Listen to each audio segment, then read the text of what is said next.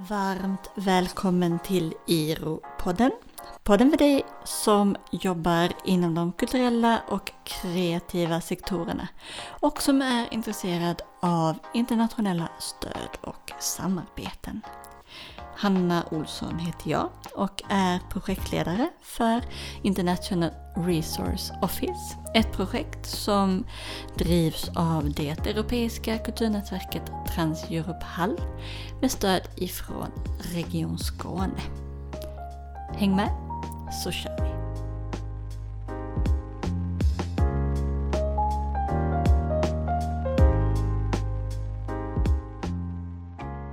Today I am super happy to have Marie Lesaux, who is Secretary General for On the Move, and Gwendolyn Sharp, who is working with an organization called The Green Room, where you is the founder also of The Green Room. So warm welcome to today's episode. I'm super happy to have you here. Maybe we can start with a short introduction of who you are and the organizations.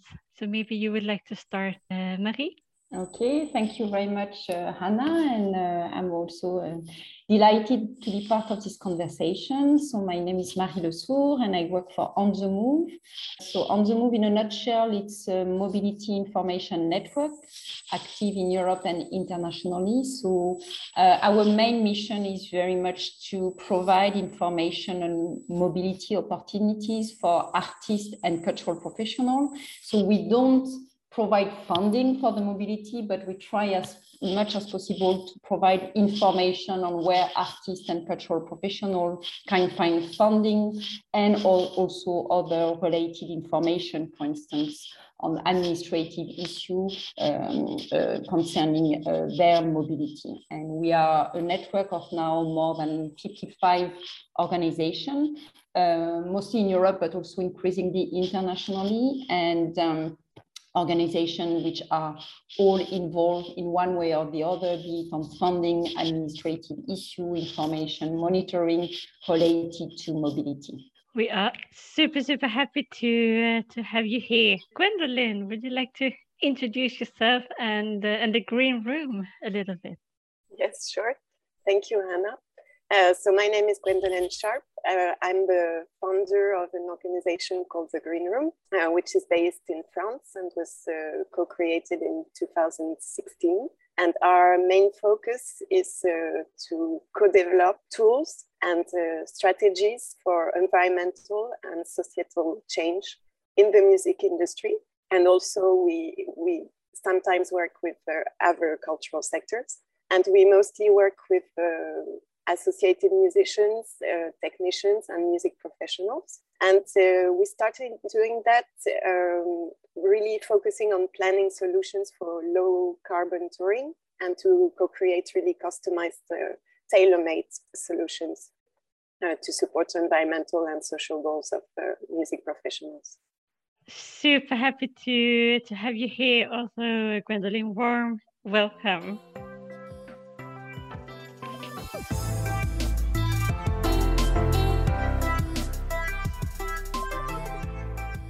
So the theme of today is mobility, and maybe also that's where to start. What is mobility and what does it mean in the cultural sector and for the cultural sector? So maybe Marie, if I can pass that question to you. Thank you. And basically to answer this question, because maybe it can also help to further unfold the conversation later, partly in relation with the pandemic and its aftermath. I would like very much to refer to a definition that On the Move proposed, part of what we call an operational study, which was commissioned by the consortium behind the mobility pilot program, which is called Hypertonus, which is a more recent pilot program to encourage mobility of artists and cultural professionals in Europe, and more specifically in the Creative Europe country. So in 2019, the the consortium led by the Goethe Institute commissioned to On the Move this study to kind of map existing mobility funding scheme, to map the needs of the sector, particularly in consideration to different disciplines, from music to performing arts to visual art to architecture, for instance. And Gwen was also one of the contributors for this study. And one of our tasks was also like to provide an updated definition of cultural mobility, referring also to a kind of groundbreaking study which was done in 2008, which was called Mobility Matters by the Eric Hart Institute. So the idea was really to update this definition. And I would say the first part of the definition was the definition that we kind of know about mobility. So this is the idea also that mobility, as much as possible, should be part of the professional trajectory of artists and cultural professionals, that it can be translated into different formats. It can be mobility to connect to a different context. It can be mobility to network. It can be mobility to tour, to develop like touring exhibition as well. It can be also mobility part of a training, capacity building program. So to see the different format of mobility. But we added as well to this definition another layer, I would say, of thought or understanding of this question of mobility, that mobility is not a kind of standalone type of format, but that it should be more considered also as a conscious process, both for people who benefit from it, so artists, cultural professional, art worker in general, and also for the funder, be them public, private, policy-related organization, so that it should be a conscious process that embed also the different ethical, political, social, environmental, dimension related to mobility. So, and I guess it will be part later of the conversation, but for us, this is really something also that we try to also keep in mind, to reflect on how to revamp mobility system and mobility funding scheme, particularly with the learning of the pandemics. So yeah, you were mentioning the pandemic, which is also, of course, very interesting when it comes to mobility. How has the pandemic affected the cultural mobility in Europe and internationally? New ways of mobility. So I will start first, and hopefully also some of the idea. I'm quite sure, in fact, that will connect also to what Gwen will say later.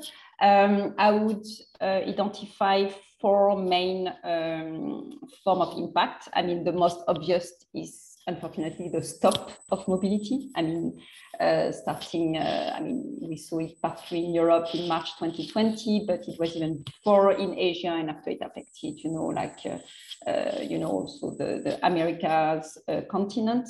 So this is the most obvious form of impact, the purely stop and somehow radical stop, almost from one day to the other, to mobility. And parallel to that, we could see also, and this is not only from the perspective of On the Move as an information platform, but also while sharing with other information platform or other networks that share information for the sector. This is also, and this is still in a way visible today. So almost 1.5 years after, this is really an increase of information search by the sector. So of course, this search for information was first for urgent needs. So my tour is cancelled, how can I be compensated? Or what is the situation of travel circulation in this and that country? So it was also very difficult at the beginning to catch up with all this information, because it could really change from one day to the other. And after, it was also, and it's still very much the case, also the search for other way to fund oneself. When it's not possible to have it be funded or supported by usual mobility type of support.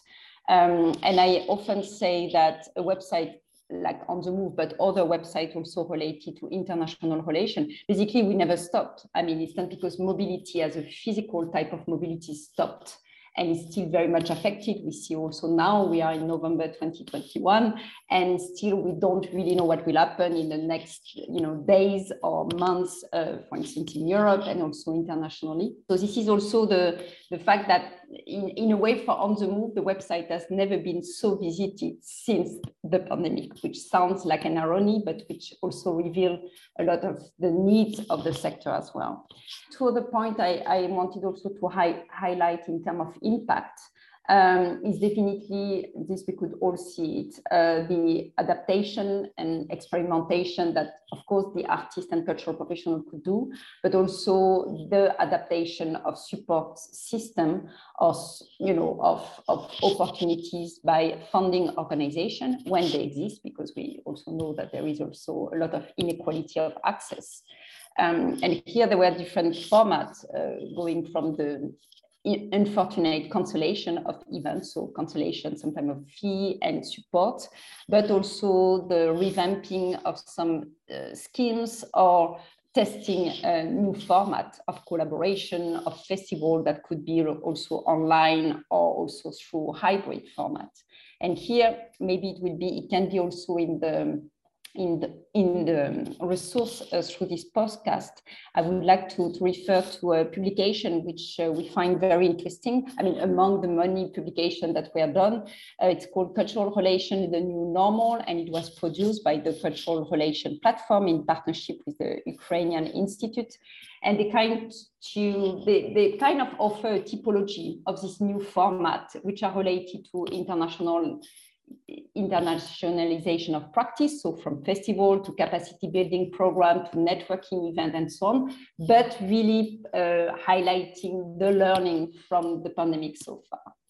And last but not least, and this is a crucial form of impact of the pandemic as far as mobility is concerned, this is the increased mobility flows inequalities. We knew that. I referred to the definition of mobility before.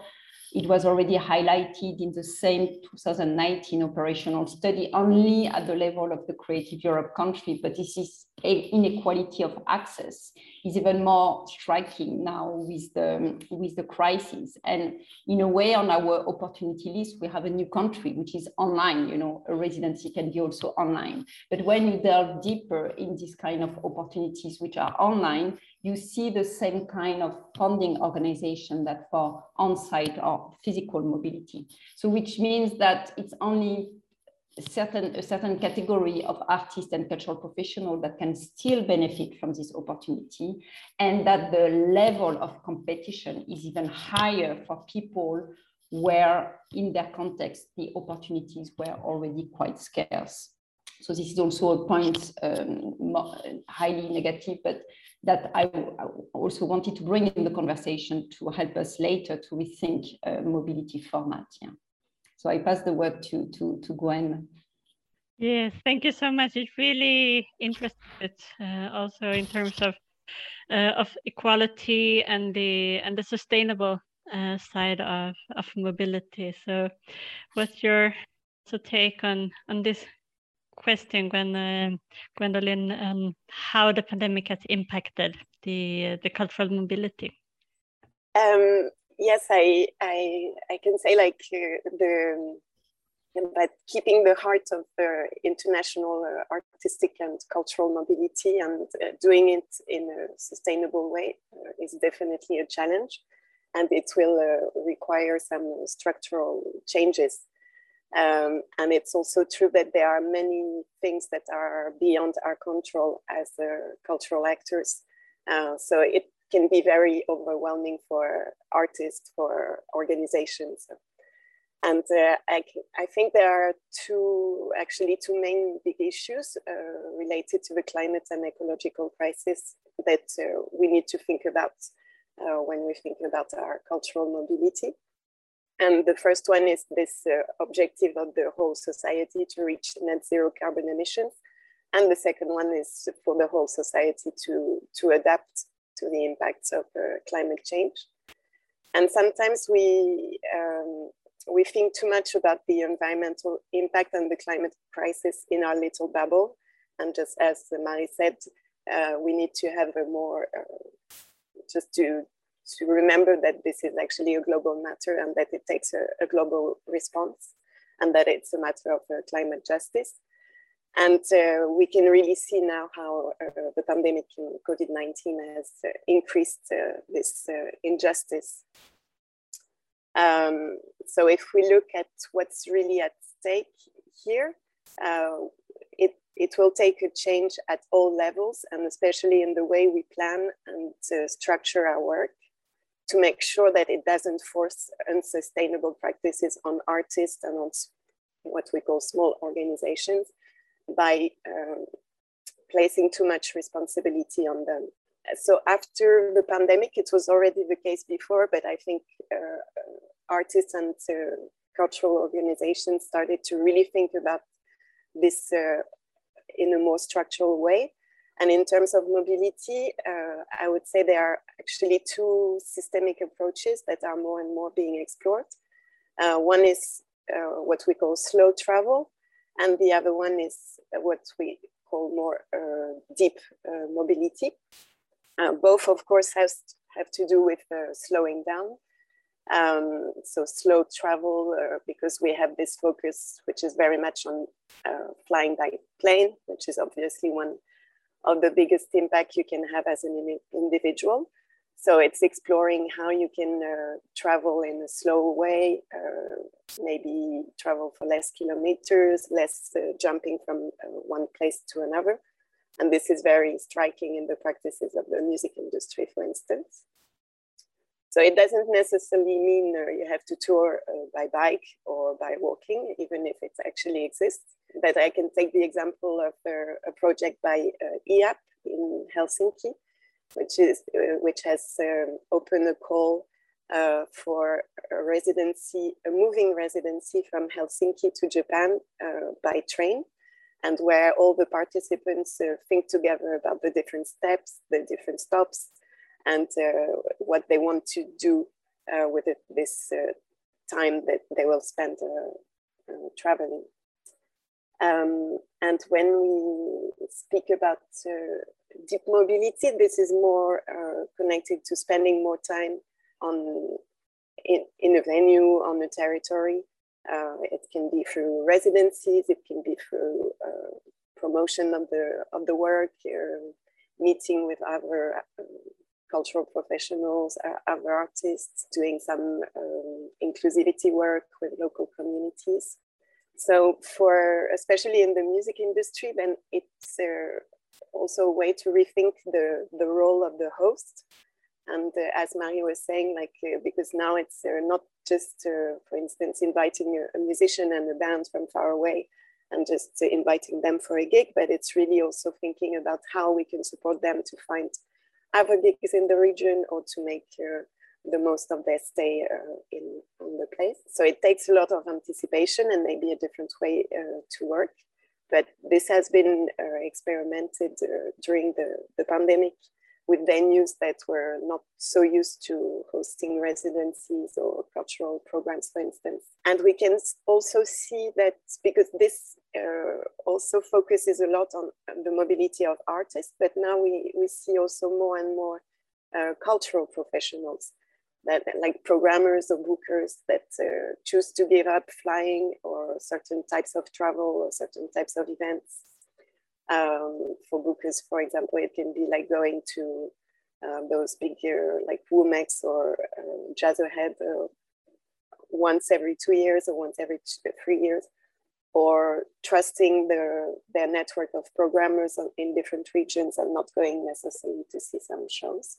And in terms of also adaptation, which has been also highlighted by the pandemic, but already existed before, because we could see a lot of like more and more cultural events, and especially festivals and concerts being cancelled because of extreme weather events or because of the fires in Australia, for instance.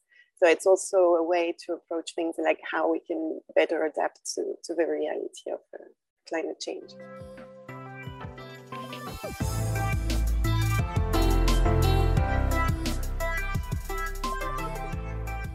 Thank you so much, Gwendolyn. You were also touching upon my next question, how cultural mobility infrastructure can look like that is more for the future, that is more sustainable. You mentioned to like group places in the region where you can go to, so you minimize the amount of traveling and the slow traveling to take time. Is there anything else you would like to add in this aspect for the future and the new cultural mobility infrastructure? Yes, I can add that sometimes, as I was saying before, when we focus maybe too much on the travel itself, we tend to forget what might be other levers to help to make it more sustainable. Of course, this also really depends on where you are based and which kind of structures exist and that can support you. For instance, if you are in a country with a lot of train infrastructure or public transport to come to a place, this is going to be way easier. We know that one of the biggest impacts for music venues and festivals is the impact of the audience mobility. And this is also an issue that is quite difficult to tackle. But I think this is also a way that could be really effective to think about more about actually the mobility of the audience and having the artists come closer to the audience rather than having the audience always traveling maybe far away to go and see an artist somewhere. So it's maybe also rethinking. It's of course linked to this deep mobility idea, but yeah, coming closer to the audience could be a good level. Thank you so much, Marie. I was also curious about your take on this question with a new infrastructure for cultural mobility. I guess I would definitely also go in line with what Gwen was saying about also having this holistic approach to the issue, and that the different stakeholder, or to refer again to this definition of mobility, I mean the second part of the definition, that both the artist, cultural professional, but also the founder, host organization, that everybody has a share of responsibility in this process. And this is and this share of responsibility, of course, is should be more subsequent to the size or to the capacity of these people. And what we notice at the moment, you know, that in fact, also in relation with the pandemic, is not like new trends emerging with the pandemic, but more exacerbation of some trends, and that, as far as this question of environmental sustainability is concerned, and not only as well on all the question, if we want to rethink the system in terms of accessibility, inclusion, social justice, and so on, we have the impression, and more than the impression, there are also some facts, that a lot of pressure is put on the level, at the level of individual artists or smaller type of organizations that are already, you know, like very much challenged in general, and even more by the context. So this is also important to take that into consideration. We updated at the beginning of, at the beginning of this year, so early 2021, a guide which is focusing on funding, mobility, and environmental sustainability. It's called the GALA funding guide. It's linked to a former European project, GALA, Green Art Lab Alliance, which now became a network of international organizations focusing on this issue. And the first guide on funding was done in 2015. And the second guide in 2021, also Gwen contributed to it. And we noticed much more initiative on this question, not only related to the pandemic, but much more attention.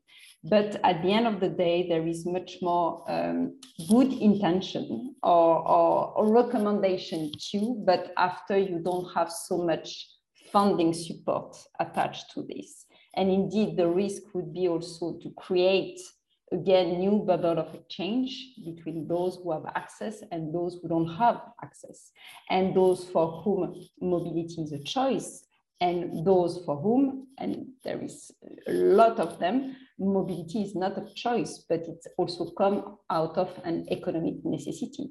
For many artists and cultural professionals, the fact of being in collaboration, of touring, is also related to an important sources of income. So we have also to take that into consideration in terms of thinking ahead of a new cultural mobility infrastructure, that we think all this question of, as Gwen was saying, also of duration, of connection, and which are much more almost tailor-made, but much more based on the needs of the sector, much more than, oh, you need to tick that and that box that may exclude you, but because you need to comply with the system. So I am not saying that it's easy, because it's very complex, but at the same time, we should also all see it as part of a process of change, and not just as a project where we tick the box, basically.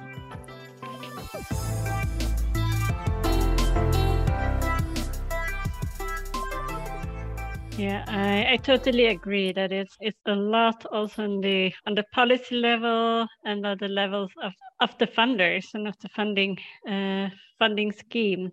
So, what can we wish on those levels? You mean at the level of the level of policy yeah. and funders? Yes. Yeah. What can we wish? First of all, we can see also that at the level of funding bodies, that again, when they exist, there was something which happened during the pandemic, and which was a learning as well, is usually also a certain capacity to adapt and to be more flexible, and to be also more in capacity to listen to the needs of the sector. We have never seen so many questionnaires, you know, like to get the feedback, what are the needs, what were your loss? And indeed here, it was very interesting also like to see that the sector very much also answer that kind of questionnaire, because it was also a way to share their most urgent needs.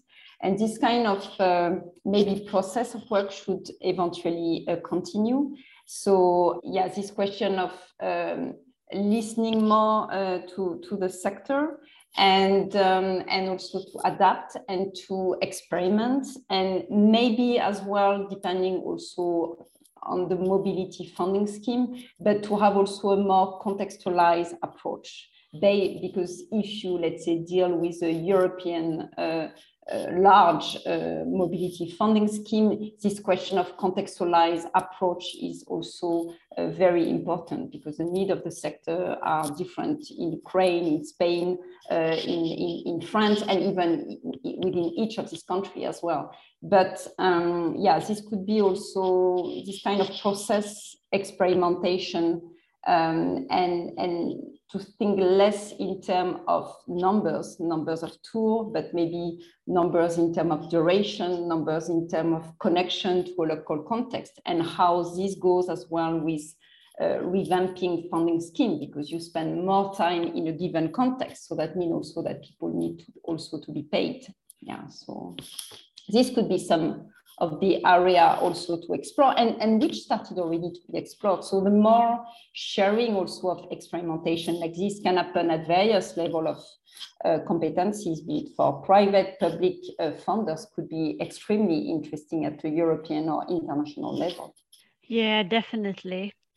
So it's time for us soon to wrap up. Just want to finish up with the last question. So if you're going back to the individual, so if you are an individual artist that want to go on maybe your first mobility project, what would be your advice to that person? Maybe we can start with Marie. Thank you. I would say maybe two words that I have the impression to repeat myself, but two words which are very important because we say that we should act at all level, and of course it's not the same to act at the level of individual and a bigger institution, for instance, but the links between the two should be even more activated. I would say something like to be context-based or context-specific, because what may work in your particular context may have a different type of impact or doesn't work in another context as well. And this question on also, particularly when we work on, new project, is also how to involve more people in this conversation or this exchange. Sometimes to try to go also outside of our comfort zone. And this is also something that we should apply. I should also apply it more for myself or for the organization. And this question of thinking even more than before, this is already something that we say. I fully agree with Gwen on this question that mobility is more than the travel. And now every time we talk about mobility, particularly when it's the context of environmental sustainability, this is always this question of travel which come back, which is of course important, but this is also the before, the during, and the after. How do you prepare yourself? What do you do when you are during your mobility? And also what do you bring back for yourself, for your local community, whatever these words or terminology may imply. But this is also important and basically to sustain your project, to sustain your professional career, and also to connect more with other individual and organization that then you can also connect as well to be part of other projects. Wonderful. I will pass that question also to Gwendolyn, of course, bearing in mind what we talked about earlier when it comes to sustainability, that there is a lot of responsibility on the individual that should probably be on a higher level or on another level. But still, is there anything on a positive note that you would like to share or pass on to an individual who would like to go on a first mobility project? I think I will repeat a bit what Marie said, but I think the context is very, very important. Of course, I would not give the same answer to someone from France or from Sweden, from Poland or from Tunisia or anywhere else. And if you are in a country where there are already organizations working on those issues, like we know Julie's Bicycle in the UK or others, where you have a lot of resources in your language that are available, you can have support, sometimes you can have funding. You have research available that helps you to understand what your real impacts are.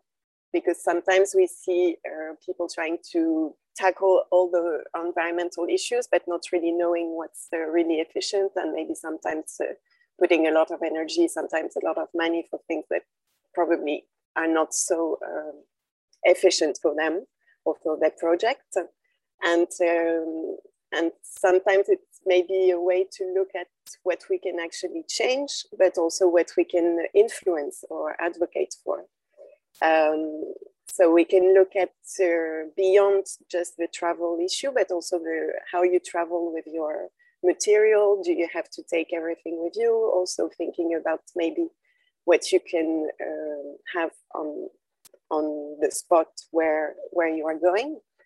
It can be also linked to the choice of accommodation or the way you're going to choose if you're going on a residency.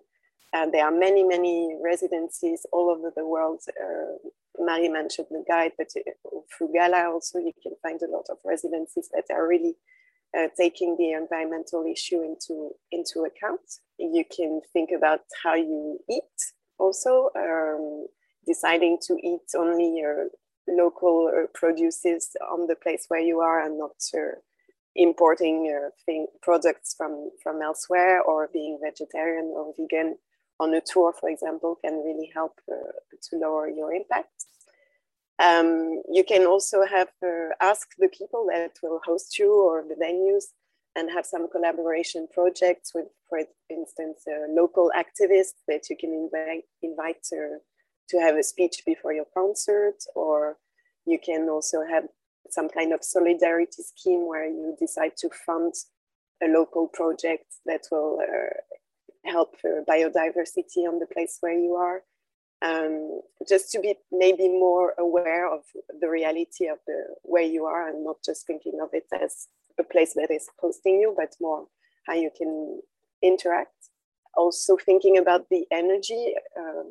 There again, it's very production and energy consumption that's very connected to the music industry, but sometimes artists are asking for a lot of energy that they don't actually need on stage. Like you never need all the lights turned on at the same time, or there's some work that can be done that, and that's quite interesting also when it's a new project, because you can really collaborate with technicians since the beginning to really integrate this environmental criteria at the beginning of the project and rethink your production and everything.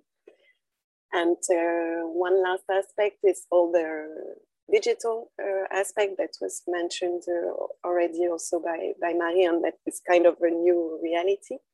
But what we can observe also after the pandemic is now we have artists on tour, traveling and doing a gig live with live audience, but this is also being streamed live. So it's kind of doubling the impacts. You have the environmental impact of the live event, and you have the environmental impact of the digital, which is quite often not very well understood. And sometimes the digital aspect is seen as a solution, as something which is more eco-conscious. And there again, it's not that obvious. And we shouldn't say like, because an artist is far away, then the fact that he would do something online would be less impactful. It's not always that clear and that simple. Thank you so much, both for joining us, Marie Lesaux from On the Move and Gwendoline Sharp from The Green Room. Thank you so much for joining me today. Thank you, Anna. Thank you.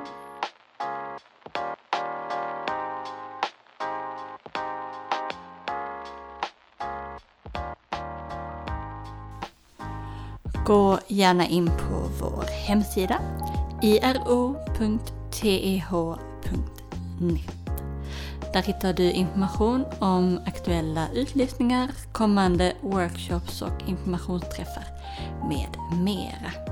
Inte minst så kan du också gå in och prenumerera på vårt nyhetsbrev. Aktuell information hittar du också via vår Facebook-sida International Resource Office, söker du på då. Stort tack för att du har lyssnat.